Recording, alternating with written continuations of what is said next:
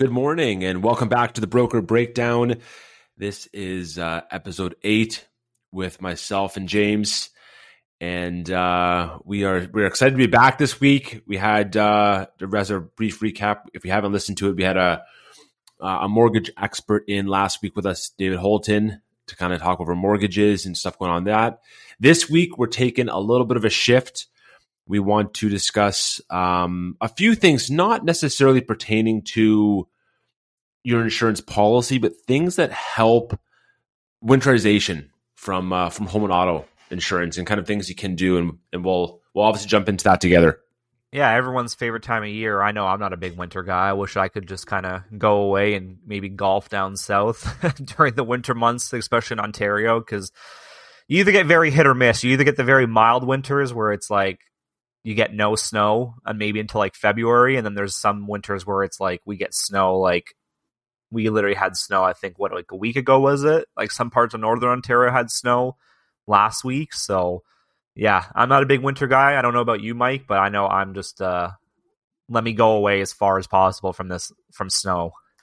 Yeah, you know what it is. You really got to, I mean, I know a lot of guys that like it. You really got to prep for it, right? Like I hate having to put on sweater, jacket, make sure you got, like, whatever it is, gloves, get the car warmed up, brush off stuff. Like all that takes more time to like leave your house.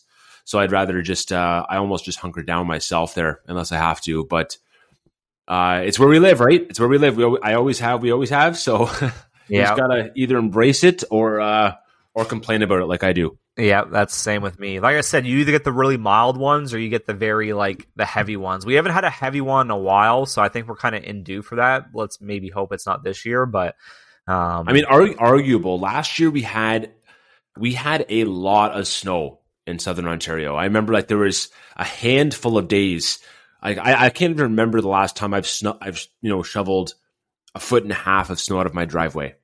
That's fair. Yeah, actually, now that I kind of think about it, yeah, we did have a lot of days that were a lot of snow days actually too for schools last year. At least in the southern part of Ontario. I know northern Ontario, they were a little bit more kind of in touch with the weather and stuff, and they don't get these snow days like we do down here. But yeah, I feel like last year we actually did have a lot of snow days for people in school and university and stuff as well.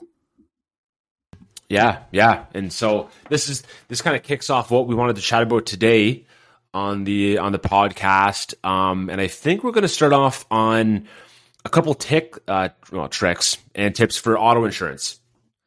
Yeah, I think we'll start off. The biggest one that I think everyone's kind of interested on is winter tire discount. So obviously getting winter tires obviously will improve your traction in wet and slushy and icy conditions, but insurance companies actually give a discount depending on the company. And companies are usually anywhere from about a 2 to 5% discount for winter tires. Usually what I would say is if you're getting them before or after you've already purchased the vehicle, either just get the invoice of the winter tire or just get a picture of the winter tire showing the ice, what is it, the snowflake, Mike, that they have to show. It's usually either a picture of a mountain or a snowflake. I know every tire is a little different depending on the manufacturer. Okay. So make sure you're just either getting the invoice or the picture showing the snowflake or the mountain, just showing that they are winter rated, and then going to your broker or agent and making sure they add it on. Like I said, most companies are anywhere from 2 to 5%. It's really going to just depend on the company that you're with at the time to basically add the discount. And then, it's just an easy thing. Not only helps you with your safety, but again, decreases your insurance, which everyone loves to hear. And it helps a little bit for any of those wondering. Obviously, if you're only paying $1,000 a year, you might save $50 a year. It's not gonna it's not gonna pay off the entire expense of winter tires, obviously. And I know some people have had that conversation. I've just kind of laughed, but it helps a little bit. But by all means, don't go out and spend $400 on winter tires if you're thinking you're making that back, because that's certainly not going to be the case. Yeah, like I said, the amount is very low. It's only a 2 to 5%. But again, I think the biggest hit home point should be is it helps improve safety in these conditions, right? So even if you're just yourself, if If you're single and you don't have a family and you're still driving to work every day, it obviously protects you from any accidents or stuff and more traction. But again, if you do have a family, you got to think of those people as well, right? If you're driving your kids to school, or your wife's driving your kids to school, or husband, or whatever it might be, you want to make sure that you're extra protected in those cases where we do get a little bit of snow or there's ice or slush or whatever it might be, and it's going to help improve the safety of your drive every single day. So big thing, winter tires. If you don't have them, I would recommend getting them. And yeah, just like I said, not only in decreasing your insurance, but again, adding that extra safety point onto that as well. Mike, another thing too, I think, is a lot of people, I know I do it, but I know a lot of people that I talk to and a lot of friends that I have, they don't kind of do it, but almost making like a winter emergency kit in your vehicle. Yeah. I mean, that's huge. You know what? When you're younger, you don't think about these things, and I clearly did not care when I was in my 20s at all, because you don't think about breaking down. We don't think about risk at all, right? Even if like you were to get a flat tire or get into an accident, like, do you want to be out there with no gloves and a hat on? And I know a lot of people that do that every day, and we all just laugh at it. But yeah, get some stuff in your car, put it in the trunk, get a box, get some extra, make sure you have an extra bottle of windshield washer fluid. That's always the worst. Oh yeah, that's especially in the winter with all the ice and stuff, and then the salt, because in Ontario, we use a lot of salt on our roads. So all the debris and stuff that goes on the front is just, if you can't, I honestly probably go for either at least one or two bottles of a winter alone. And it all depends, right? Because you'll get that one day when you're at maybe half of it or a quarter is, whatever amount it is.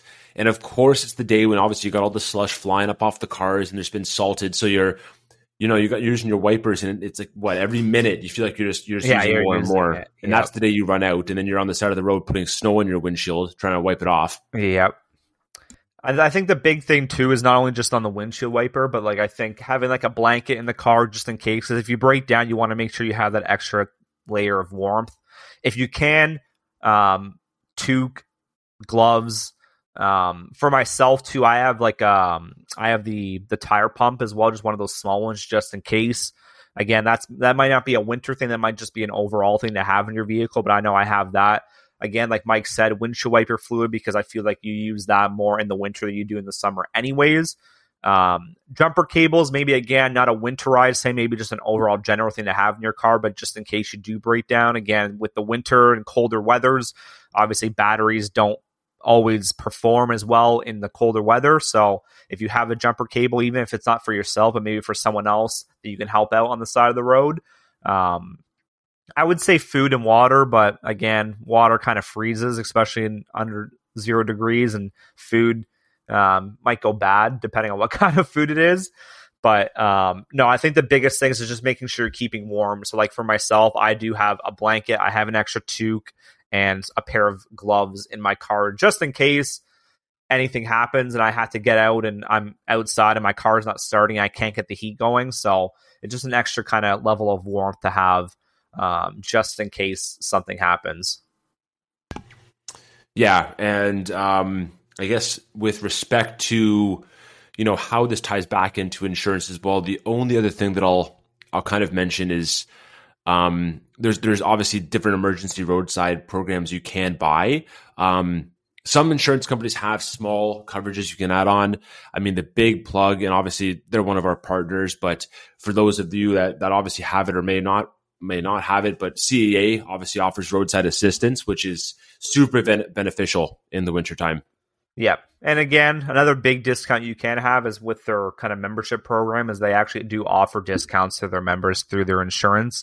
So another kind of, and honestly, most times, it actually does pay off. The discount, it actually almost pays for the membership alone, I find, with a lot of my clients. It is beneficial. So it's not only helping you roadside, but again, it's decreasing your insurance enough where it's basically paying off for the membership for the year anyways. So it's a win-win for any client that is going to be with CAA. So I would highly recommend looking into that as well. Yeah, if you have a policy, if you've been with them for a long time, as I know some older people have, they've been there, 15 or 20 years with emergency. Hey, I know it's not a sales plug, but give us a call because there's a lot of, you might be able to be entitled to either further discounts than your current provider is offering. And I've seen some massive savings for people when the fit's right. Yeah, even people that are like over 40, they give a senior discount already. So that's kind of funny. And then you tell them that, and people are like, "Oh, I'm not a senior," and I'm like, "Well, CAA gives it, so take it." Yep, take it. I think on the last part of the auto side, Mike, I think we want to talk about obviously holiday season coming up and kind of how that pertains to maybe more thefts. Yeah. I mean, I know it should be general knowledge at this point to always lock your car, but I mean, these are the types of times where everyone's out shopping, malls especially. People are out there, grabbing door handles, right? Just quickly seeing if something's available. So I mean, you got to be a little extra diligent for sure. Yeah. Because especially with holiday season coming up, people are going to be shopping. The malls are going to be packed. Most malls are just straight, like massive lots, might have like the garages. But a lot of those places aren't really, there's not cameras, there's nothing like that. And again, with holiday season coming up, people shopping and having valuables in the vehicles. And again, if you don't have a trunk to put in or like tinted windows or anything like that, and people can just look in the vehicle and see, oh, Mike bought like $1,000 worth of fishing gear and it's just sitting back there for his dad for Christmas, right? It's kind of an easier target than most times of years, where it's very hit or miss. Like people aren't like shopping like crazy like they are during this time. So just kind of make sure you're being a little more cautious in that kind of thing to make sure that you're trying to hide things, or like if you have a trunk, use the trunk, because then people really can't get into it. People can't see what's back there. But again, it's just an extra kind of step to making sure that people aren't breaking into your vehicle and stealing things, especially for Christmas, because no one ever wants that to have to go basically rebuy gifts. Well, and you know what? The one thing I'll mention, because this might be a good point, because a lot of people may or may not know about this. When you have a theft claim in your car, like contents stolen out of your vehicle, the type of policy that typically responds is your home, your condo, or your renter's insurance. So wherever you have your property insurance policy, if you have one, if you wanted to submit a claim for stolen property, that's going to go through your property insurance. It's not going to go through your auto insurance. And I don't know if it might be a common misconception, or maybe there's been, I know a lot of people chat with your neighbors, friends, whoever, and sometimes get the wrong info. But you can't put a claim in for stolen items out of your car insurance policy. Yeah, I feel like a lot of clients do have that misconception where it's like, oh, well, my car was broken into and I had a $500 stolen out of my vehicle. Well, technically, if you don't have the property insurance, even if you're a renter, there's going to be no payment for those kind of things. And I feel like a lot of people do confuse that because they think, well, it was stolen out of my car. Like, why would my property insurance kind of respond to that? But that's kind of how it is. Like it's property, and that's why it's insured under the contents side of a property policy. So that's why when me and Mike talk to our clients, we always are trying to tell them, even if you are a renter, and again, most renting situations now need to have renter's insurance because the landlord is requiring it, but there's still some people out there that don't require it, which again, I don't think is the greatest idea, because again, when you're living in a situation where you're renting, 9 times out of 10, a renting situation, there's usually more than one unit in the home or apartment or anything. So even depending on what someone on floor 10 does on a unit, if they flood and they floods through all 10 floors and gets to you as well, that's damage that's going to be on your contents, right? So that's something that you can't control. Again, if there's a fire and the whole building goes down, again, that's something you can't control. So to have a content policy, again, that discounts your auto side is a very, very high thing that me and Mike talk to all of our clients about, because again, it's so important. And again, during these times of the holidays, a lot of people don't realize that, again, yeah, if I go spend $1,000 and buy all my family gifts and it gets stolen out of my car and I don't have that renter's policy, or if I don't own a home and I need to have a renter's policy and I don't have it, well, guess what? Unfortunately, that $1,000 is probably never going to get paid out on the auto side because there's no coverage on the auto side for it. Yeah. So just that small tenant recommendation for any of those that don't have it. If you rent a place, whether it's a detached home, a basement apartment, a unit in an apartment building, a condo, if you are renting a place, apartment insurance sorry, I should say tenants package for anyone that's renting. But yeah, there's all different names: renters, tenants, apartment. If you're renting a place, it's usually very inexpensive. Let's average out $30-$35 a month. Not the end of the world. It normally will save you a couple $100 off of your auto insurance a year, which could be $25 to $30 a month. So it's usually a net positive. Yeah, the offset of the discount to your auto policy is usually enough where you're realistically only paying anywhere from $10 to $20 a month extra to have the tenant policy. And sometimes I've even seen sometimes too where the tenant policy discount is actually outweighing the premium for the policy itself, and you're actually saving more money overall to have the discount. So it does in almost all younger drivers, people that are moving out, that are paying anywhere. Let's just use an approximate number of $3,000 plus a year, anywhere higher. You're probably saving the entire amount of that renter's insurance, but also providing better coverage to yourself as well. So it's a double win in that case. Yeah, 100% a double win. So highly recommend it. Even if it's just a 5-minute conversation you have with your broker, or you want to chat with us with it, just give us a call and we can definitely review it with you. Because like I said, if it saves you more money and you get more coverage, it's a win-win in your books. So flipping over to the home side, the home side's got a couple more different talking points, especially with winterization. Yeah, I think the homes are a little bit more to talk about because there's a lot more kind of factors into the homes than a lot of people do think. But I think we want to start it off with kind of the liability side and kind of, again, everyone's favorite time of year and snowfalls. Yeah. And I mean, we all, if you have a sidewalk or a driveway, I mean, you are responsible for clearing that too, right? There's obviously been slip and fall claims that happen every single year. You don't want to be on the wrong side of a lawsuit. Not to say that's ever going to happen, but it does happen, unfortunately, even if we don't see it every day. Yes. So the slip and fall side's a big topic. Yes. So I would just say on that point, just make sure you're checking with your municipal bylaws and making sure like what the kind of like time frame is to shoveling your driveway, because some municipal bylaws are only from 12 to 24 hours after a snowfall. So after that period of time, if your driveway, sidewalk, whatever it is, isn't cleared and someone trips and falls, they can technically sue you because you were irresponsibly not clearing what you should have been clearing. So double check wherever city or town you might live in just to make sure what that time frame is. But just make sure you're shoveling. Like, just give the courtesy to other people that are using it, especially people that might have disabilities where they can't, like a wheelchair or something like that, when they're trying to go through the snow. It's so much harder for them. So just make sure you're clearing your sidewalks and even driveways too, especially for people that still get the mail right to their house, UPS, Canada Post, anything like that.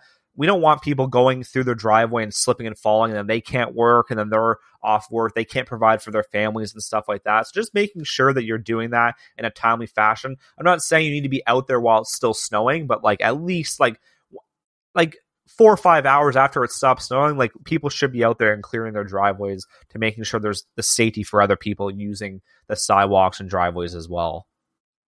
And obviously, if you have salt as well, use that. I mean, or anything you can to get the ice off of steps and whatnot. Yeah, salt. I know they certain areas of Ontario, we like brine the roads too, so it's supposed to be better than salt. I know people use like de-icer, there's sand and stuff. Just basically see, again, because I know there's some bylaws in some cities and towns, they don't allow to use salt anymore because it's not like pet friendly, animal friendly. So just making sure you're following the rules of like whatever city you're from to make sure that whatever product you can use. But yeah, it's another very easy way to add more safety to a sidewalk or to your driveway or whatever it might be, so that when people are using it, they're not slipping and falling, causing injuries and possibly lawsuits to follow afterwards. Yeah, exactly.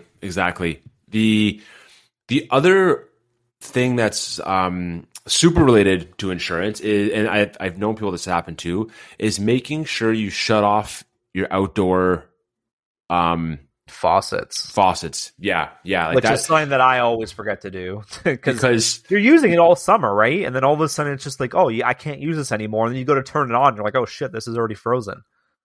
well, yeah, and I mean, rupture of plumbing is a real thing. Pipes Oh yeah, because it goes every single year. It goes through your whole home afterwards, and because it can just rupture that whole the whole line right there, right? Once you turn it on, because it's frozen on the outside, but the water's trying to go through and it's not going through, but like the line's on, right?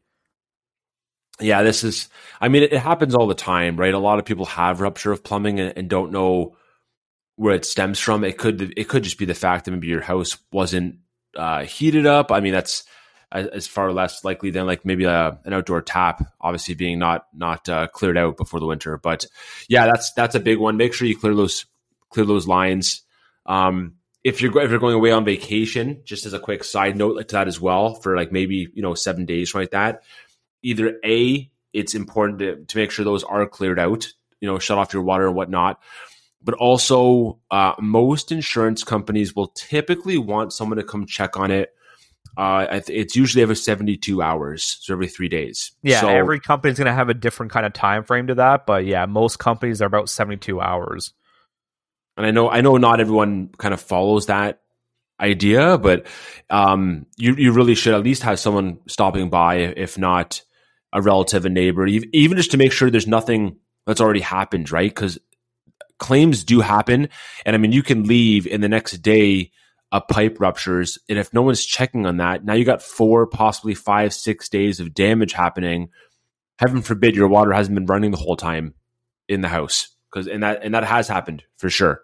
Oh yeah, I've seen that happen to so many people where they've gone on vacation, they haven't turned off the stuff, they come home and like it's just water everywhere. Again, how the risk is there. It's not a very high risk, but again, it only takes that one time where you're not at the house and then it just turns into an absolute complete nightmare disaster. Yeah, exactly. Like everything's gone. Like everything is gone, right?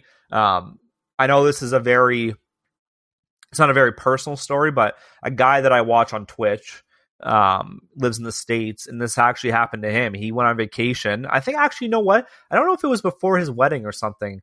It's a FIFA guy that I watched on Twitch. And anyways, he went on vacation or whatever, and the home that he lived in, I guess his brother or his mom or something went and checked on the home while they were gone. And when they went there, I guess a water line went, and the whole home, water, everything. So he had shoe collections, jersey collections, all this kind of stuff, and everything gone. And they had someone checking on the house, and it just happened that from the time that they last checked to the time they checked this the next time, the water was able to go through the whole home and destroy the whole home. Right, yeah, and you're looking at long drawn out claims trying to document what you lost, especially in that case, right? Oh, and then with having collectibles. Well, it's not going to be easy. It's not going to be an easy claims process. So, not at all. The easiest way to do it is hopefully avoid that and do things that hopefully protect your home from not having a claim in the first place. Yes. Kind of moving into more things on the home side, winterizing and kind of making sure you're ready for winter. I think another big thing people should do as well, just give a quick look on your roof and make sure that there aren't shingles flying off that could possibly cause more flooding in the home. Making sure that the roof isn't old enough where if snow is on the roof for a long period of time, again, it causes more flooding or it could possibly even cause a collapse of the roof. So making sure you're just inspecting the roof and making sure, that my roof is going to last me the winter. I'm not going to have any issues. But again, if you do think there are going to be issues, making sure that you're basically addressing those before we do get snow, because the last thing you want to be doing is going up on the roof. Not only is that dangerous alone, but now you're going up with snow, ice, and being wet. That's just adding 3 more factors of being even more dangerous going on top of your roof. James, the one thing you mentioned too there, and it leads into something I was thinking about, but water, so basically ice damming, right? So eaves troughs, downspouts, those things that do, we have a melt, for example, and then so we have all this running water from our roofs, and then the next day or the same day it freezes again. A lot of downspouts and eaves troughs can, that water can dam up, turns to solid. Now you have, if there is a melt, you have water that can't go anywhere. And once it overflows in east trough, it can go back in, your soffit somewhere. It can kind of flood into your home. So I know that's not something that everyone thinks about, but there's different things you can do to hopefully prevent that from happening. Just double checking them, making sure they're clear every year. I know a lot of people do it in the spring and fall, like with the leaves and stuff, but just making sure that you're doing that prior, obviously, to like the snow falling. We don't want things clogging up. We don't want more damage already causing by those things. Just making sure those things are clear before the snow comes and can cause more damage. Yeah. The one thing too that this season's now going to start seeing, that we just came out of the AC season, but now we're into heating season. So obviously a couple of big tips there is make sure, if you haven't already, that your furnace is, up to snuff for the winter season. Yeah. Get it inspected. Even just check yourself, just making sure that it's running properly. Because the last thing you really want to do is basically try to go through a whole winter when you kind of know that your furnace isn't going to last for the whole winter, and then it dies in the middle of winter, and then you're without you're without heat, which could cause a whole lot of other issues with interior piping breaking, food going bad, all that kind of stuff, right? So just making sure that you're being cautious. And if you really don't think that your furnace is going to last, maybe get an expert in to maybe double check and see and get a second opinion, because the last thing you want to do, I know the last thing Mike wants to do during his Christmas holidays is having to basically pay not only a financial side and a financial burden to basically get a whole new furnace in, especially emergency, because they'll charge you more for that because it's an emergency. But again, having no heat during the Christmas holidays or whatever holiday you celebrate, and you know what, you might be the one that was hosting the holiday events, and now all of a sudden now you can't because now you don't have a furnace that works. No one wants to come over. I know I'm not going to Mike's house if Mike's house is not heated. So no one is. Candles don't do enough at that point. No, not enough candles in the whole world can heat up a home like that. So unless you got a fireplace or something that we can use, but yeah, a portable one. I have to buy them all. But yeah, just double checking that, because again, that's the last thing, and probably one of the biggest financial burdens to have in the middle of winter is to basically have to replace your whole furnace. So again, just the extra things you don't want to be doing in wintertime. Just make sure you're doing that prior. Yep. I'm trying to think if there was something else on the home side as we were chatting.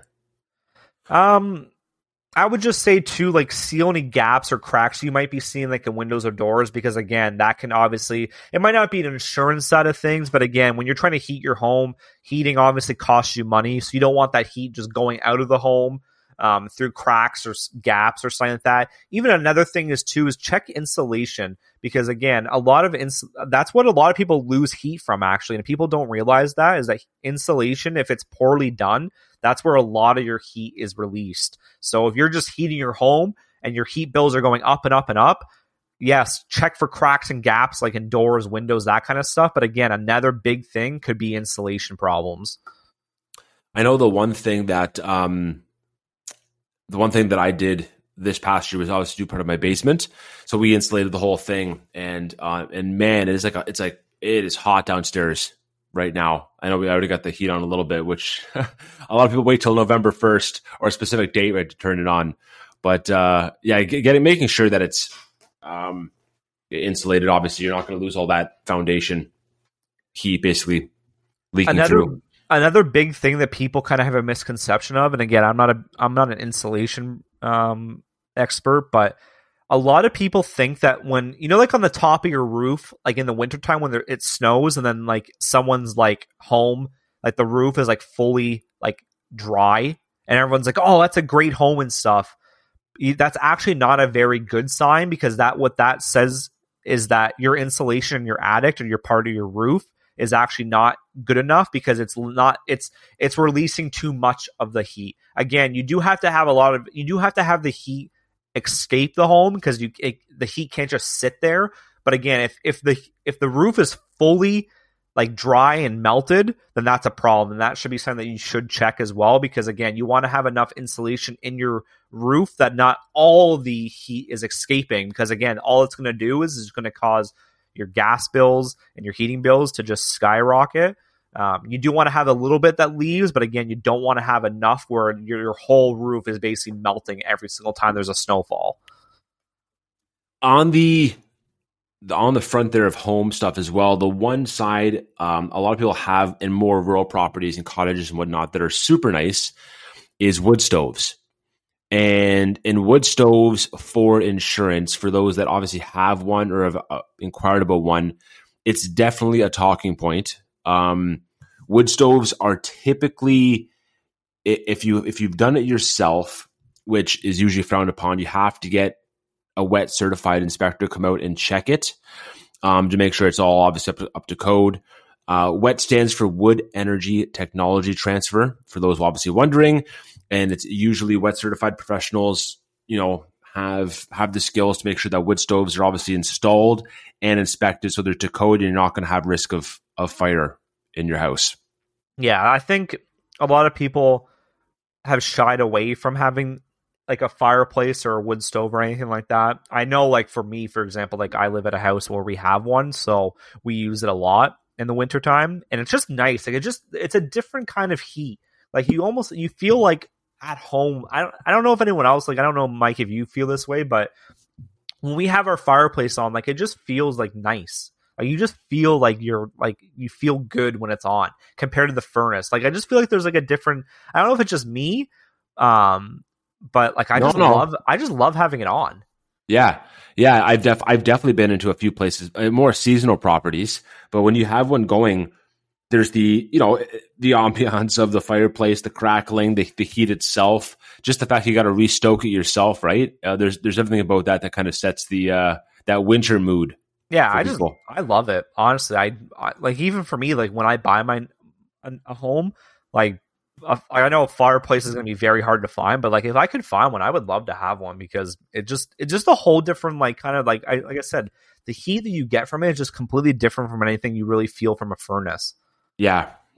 And the one risk point with them, and this is where the industry has taken a stance, right, is if they're not done professionally or inspected, the concern is obviously heat for, combustible materials either behind or around the wood stove, right? Because everything has a temperature where obviously it's going to combust.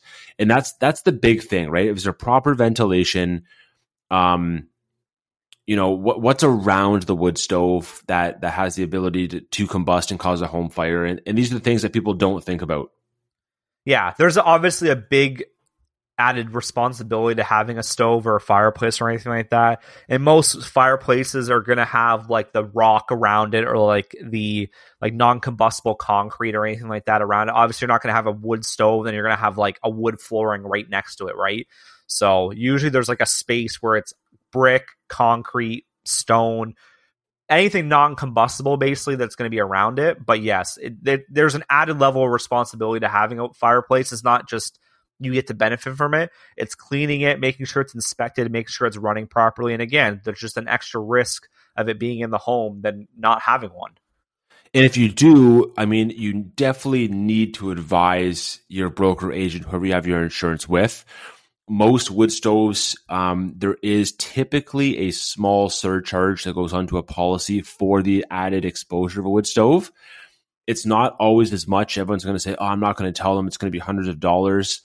I've seen some as low as only like $50 for the year to ensure you have it. Some might even provide it at little to no charge if it's been inspected and it's all good. I guess every carrier is a little bit different in that regard. But needless to say, you have to let them know if you were to have a claim, right? Thing. If you had a claim and now you have an uncertified, not inspected wood stove that was the source of that, you're going to have a hard time with that claim. The insurance company is going to give you grief because they're going to say, how did you not know about this? Why didn't you tell us? The list of questions go on and on from there, right? So it's more or less just knowing if you have one, make sure you've done the proper due diligences to update your insurance. It's usually a quick phone call. It's not expensive. It doesn't need to be this big ordeal that I feel like it has been for the last 10 years that I've been in the industry anyways. Yeah, transparency is the biggest thing. If you know you have a fireplace, just tell people you have a fireplace, because in the event of a claim, the last thing you want to happen is they come in and they'd be like, "Oh, there's a fireplace here. We don't have that marked here," and then that becomes a big issue, right? So I would say make sure if you have one, just be transparent. Tell your agent, tell your broker, and make sure they're placing you with the right company that is fine with them. Because again, every company is going to be different. Every company is going to have their own rules, their own regulations behind it. So you want to make sure you're going to the company that's going to suit your needs the best way possible. And we get it too. Like I've had conversations for sure in the past where someone said, I didn't want to talk about it because, I might not have the right insurance company. Maybe their price is too much for it, or maybe they won't. Maybe you have to have that inspection done now, and there's recommendations, which does happen with a lot of self-installed fireplaces. Obviously, you put in a wood stove, you do it yourself. Not to say, you're not going to have a problem, but if it's not inspected, I got to spend $200 on this, or maybe there's a couple of recommendations. We get it. Those things do cost money, and you want to, obviously, everyone wants to avoid that. But what you don't want to happen is that fire claim that now is being, denied, or your policy is being canceled, or one of many terrible things. The last thing you want is voided coverage, right? Because you didn't want to spend the money to do the inspection or whatever it might have been. But like I said, the last thing you want is voided coverage. They come in, there's a claim, $50,000 claim. They go, fireplace, you didn't tell us about that. We're voiding coverage for that. And then instantly, then that becomes a bigger issue, right? Because now your home's not being fixed. The insurance company looks like the bad guy, but at the end of the day, it's kind of like, well, you didn't disclose that there was a fireplace or whatever it might be that might void coverage. So just being as transparent as you possibly can is going to get you a longer way with people and insurance companies in general than hiding stuff and thinking, I'm going to pay less, and they're never going to find out. And then if something happens, them finding out and then not paying out that they should have. Yeah, exactly. And the last thing that I wanted to touch base on quickly was just the fact that if you have recreational vehicles, whether they are boats, trailers, sleds, jet skis, whatever you had that is a recreational vehicle, ensure you've done a little bit of work to make sure you're not hopefully going to assume damage over the winter as well, right? Whether that's rupture of plumbing, even in a trailer, for example, winterization, anything to that, to even, animals getting into a trailer, because I've heard of those things and not necessarily always covered through insurance for animals. So, wrecked vehicles, especially, James, I'm not sure if you want to add in on that at all. Yeah, wrecked vehicles I know a lot of clients do have them. And I think if you have a wrecked vehicle, I think a lot of clients are very good at doing this, but making sure they're winterized properly. Like a lot of bikers, they bring them in, they do all the work to winterize them, oil changes, that kind of stuff, to make sure that once the weather's good enough to basically go back out on the road, they don't have to do any work to them.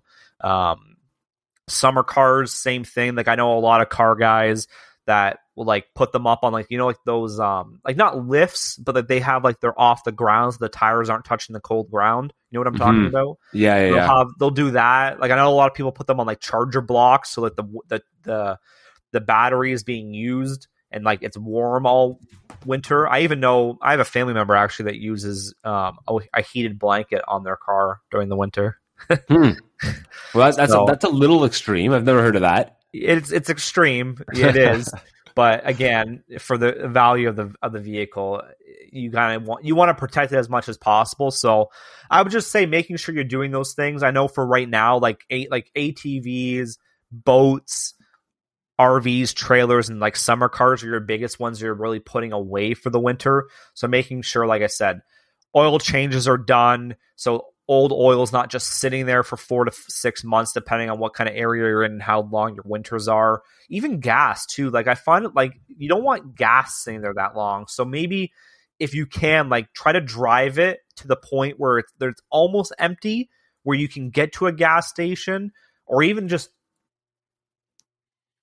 enough where you can get to the gas station. You know what I mean? Just so you can put fuel stabilizer in any wrecked vehicles as well, solely for the purpose that you're not going to have issues. Hopefully, you just don't want gas sitting there that long and being unused. and then try to start it up in 4 to 6 months and then be like, oh, this gas is bad, and it can cause more problems to engines and stuff like that. So, but yeah, I think your biggest thing is definitely oil changing, winterizing it, just making sure that it's going to be good enough to, it depends where you are too, because a lot of these vehicles, if you have them, they're probably going to be inside. Like bikes are going to be stored inside. Your summer car is going to be stored inside. Again, if you don't have a big property or like a big barn or something like that, like an RV is probably going to be outside for the winter. So just making sure it's going to be able to last the elements for the next 4 to 6 months.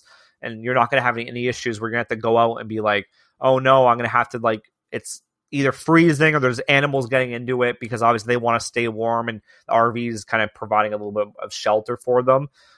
Just making sure those things are done and done properly so that when you want to use them come springtime, you don't have a big surprise or your vehicle or bike or whatever it might be is completely destroyed because they weren't winterized properly.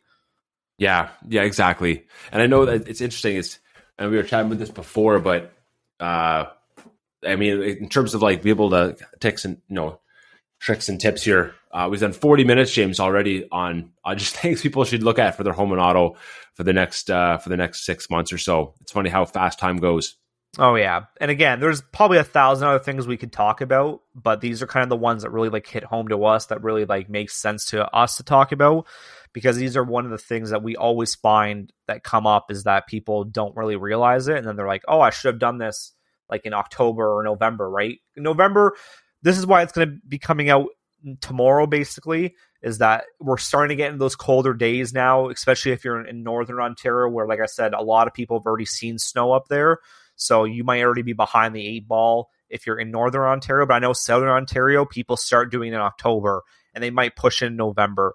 Like, especially like winter tires. Like, even there's companies that like require winter tires to be on from November 1st to like April 1st, I believe, or even May 1st. Yeah.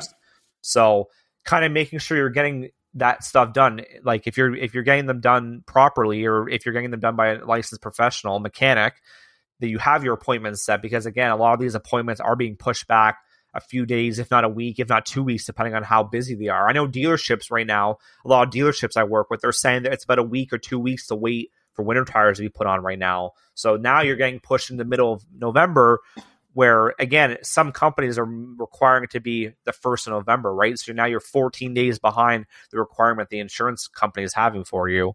Yeah, exactly. Yeah, you got to get them on. If you do believe in them and you want to put them on, you got to get those on. For one, you don't want anything to void your insurance, but two, I know winter tires, it's all about ground temperature, right? So it's not even necessarily snow, but they start working at, and I forget the exact degree. Every company is going to be different, like manufacturer, but most companies are saying 7 degrees or less. Right. So there's obviously, yeah, and I mean, unless you do them yourself or you find a place, I know that a lot of tire shops, you need to have an appointment arranged, and some of them are weeks behind on just getting in there based on the time of the year. So it's never too early, I guess, to get those on. No, never. So just making sure you're booked in and whatever you need to do. But yeah, there's just 1,000 tips that we could talk about. We could be here all day talking about, but those are the main ones we did want to talk about. Obviously, going into the winter months, a lot of, like I said, northern Ontario, I've already seen a lot of snow, colder weathers. Even here, like in southern Ontario, there's been nights that have gone down to 0 degrees and stuff. So we're starting to get into that weather. So the last thing you want to happen is, again, being behind the 8 ball, not doing the things that should have been done prior, and then a claim happens or damage happens, and then you were like, oh, you know what, I should have done this earlier, and now I have to basically like face the repercussions of not doing those things. Exactly. So next week we are going to do, or I think this week actually, we're going to do another episode on kind of snowbirds and that topic, James, if I'm not mistaken. Yes. So this episode will come out November 1st, which is tomorrow. Again, we are kind of behind. I went to Alberta last week and just kind of coming back a little bit exhausted just from traveling and stuff. So we didn't do an episode last week.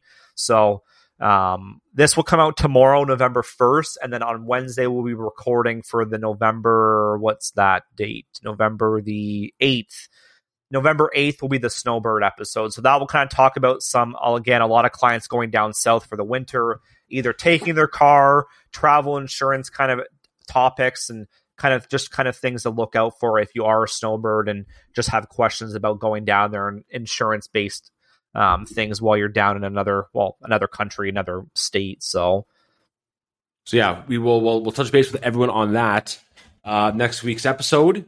And that way you kind of have an idea on kind of some requirements or things that can help there.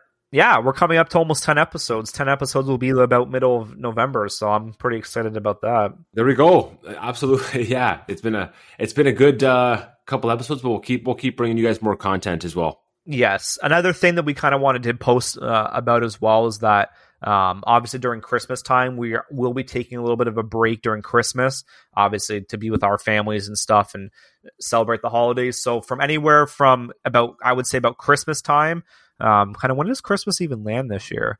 So Christmas is actually on a Sunday. So I would say the last episode we're going to be posting for Christmas, or at least for 2022, will be the 20th of December will be our last post. And then we'll be back in the new year. I would say the new year will probably be our first episode will be the 10th of January then. So we'll kind of have about a 20-day break, again, just to kind of spend time with our families, recharge and that kind of stuff. But just a little bit of a heads up. We will kind of discuss that once we get a little bit closer, but just kind of a heads up to people that we won't be posting from the 20th of December to the 10th of January. Perfect. Then we will leave you guys for another week here. And by all means, follow us on, I think, James, we're on most platforms at this point. Yeah, I know I'm on Facebook, I'm on Facebook, Instagram, and LinkedIn are my biggest three. I do have TikTok. I don't really post a lot on it just because it's a lot of like videos and stuff. And again, I haven't dove really into the video side, but again, I'm mostly on Facebook, Instagram, LinkedIn, and then a little bit of TikTok. So I know, Mike, what are you on? It's mostly Instagram as well, but I meant more for the podcast side of things. Oh, podcast side of things. Interesting. So yes, we're based on all podcast platforms, Apple, Spotify, Google, iHeartRadio, Amazon Music, all those kind of platforms. So make sure you're giving us a listen to whatever you're on. I know most people from our viewers obviously use either Apple, Spotify, or Google, but there are a few other ones that we do post on as well. So make sure whatever podcast you guys use platform, just type us in the Broker Breakdown and see if we're on there. If it's something that we're not on, we can definitely look into being added onto it, because it's a very easy process to basically just ask to go on another platform. But yeah, check us out and make sure you're following, downloading, even giving us comments on what you guys want to hear, because again, there might be things that we're missing from performers that we overlook things because again, we're in the industry, so we're just looking at kind of what the biggest topics are during that time. But if there are questions or concerns you guys might have and we can make an episode on it, definitely reach out to us and we can definitely kind of build that into our schedule to talk about those things, even if it's not for a full episode. But if we can kind of add it into an episode for a few minutes, we definitely can look into that as well. So don't be shy. Contact us with anything you guys might have. We can definitely look into it for you. Thanks again for listening, guys. We will catch you all next week as well. And by all means, enjoy the rest of your week. Take care.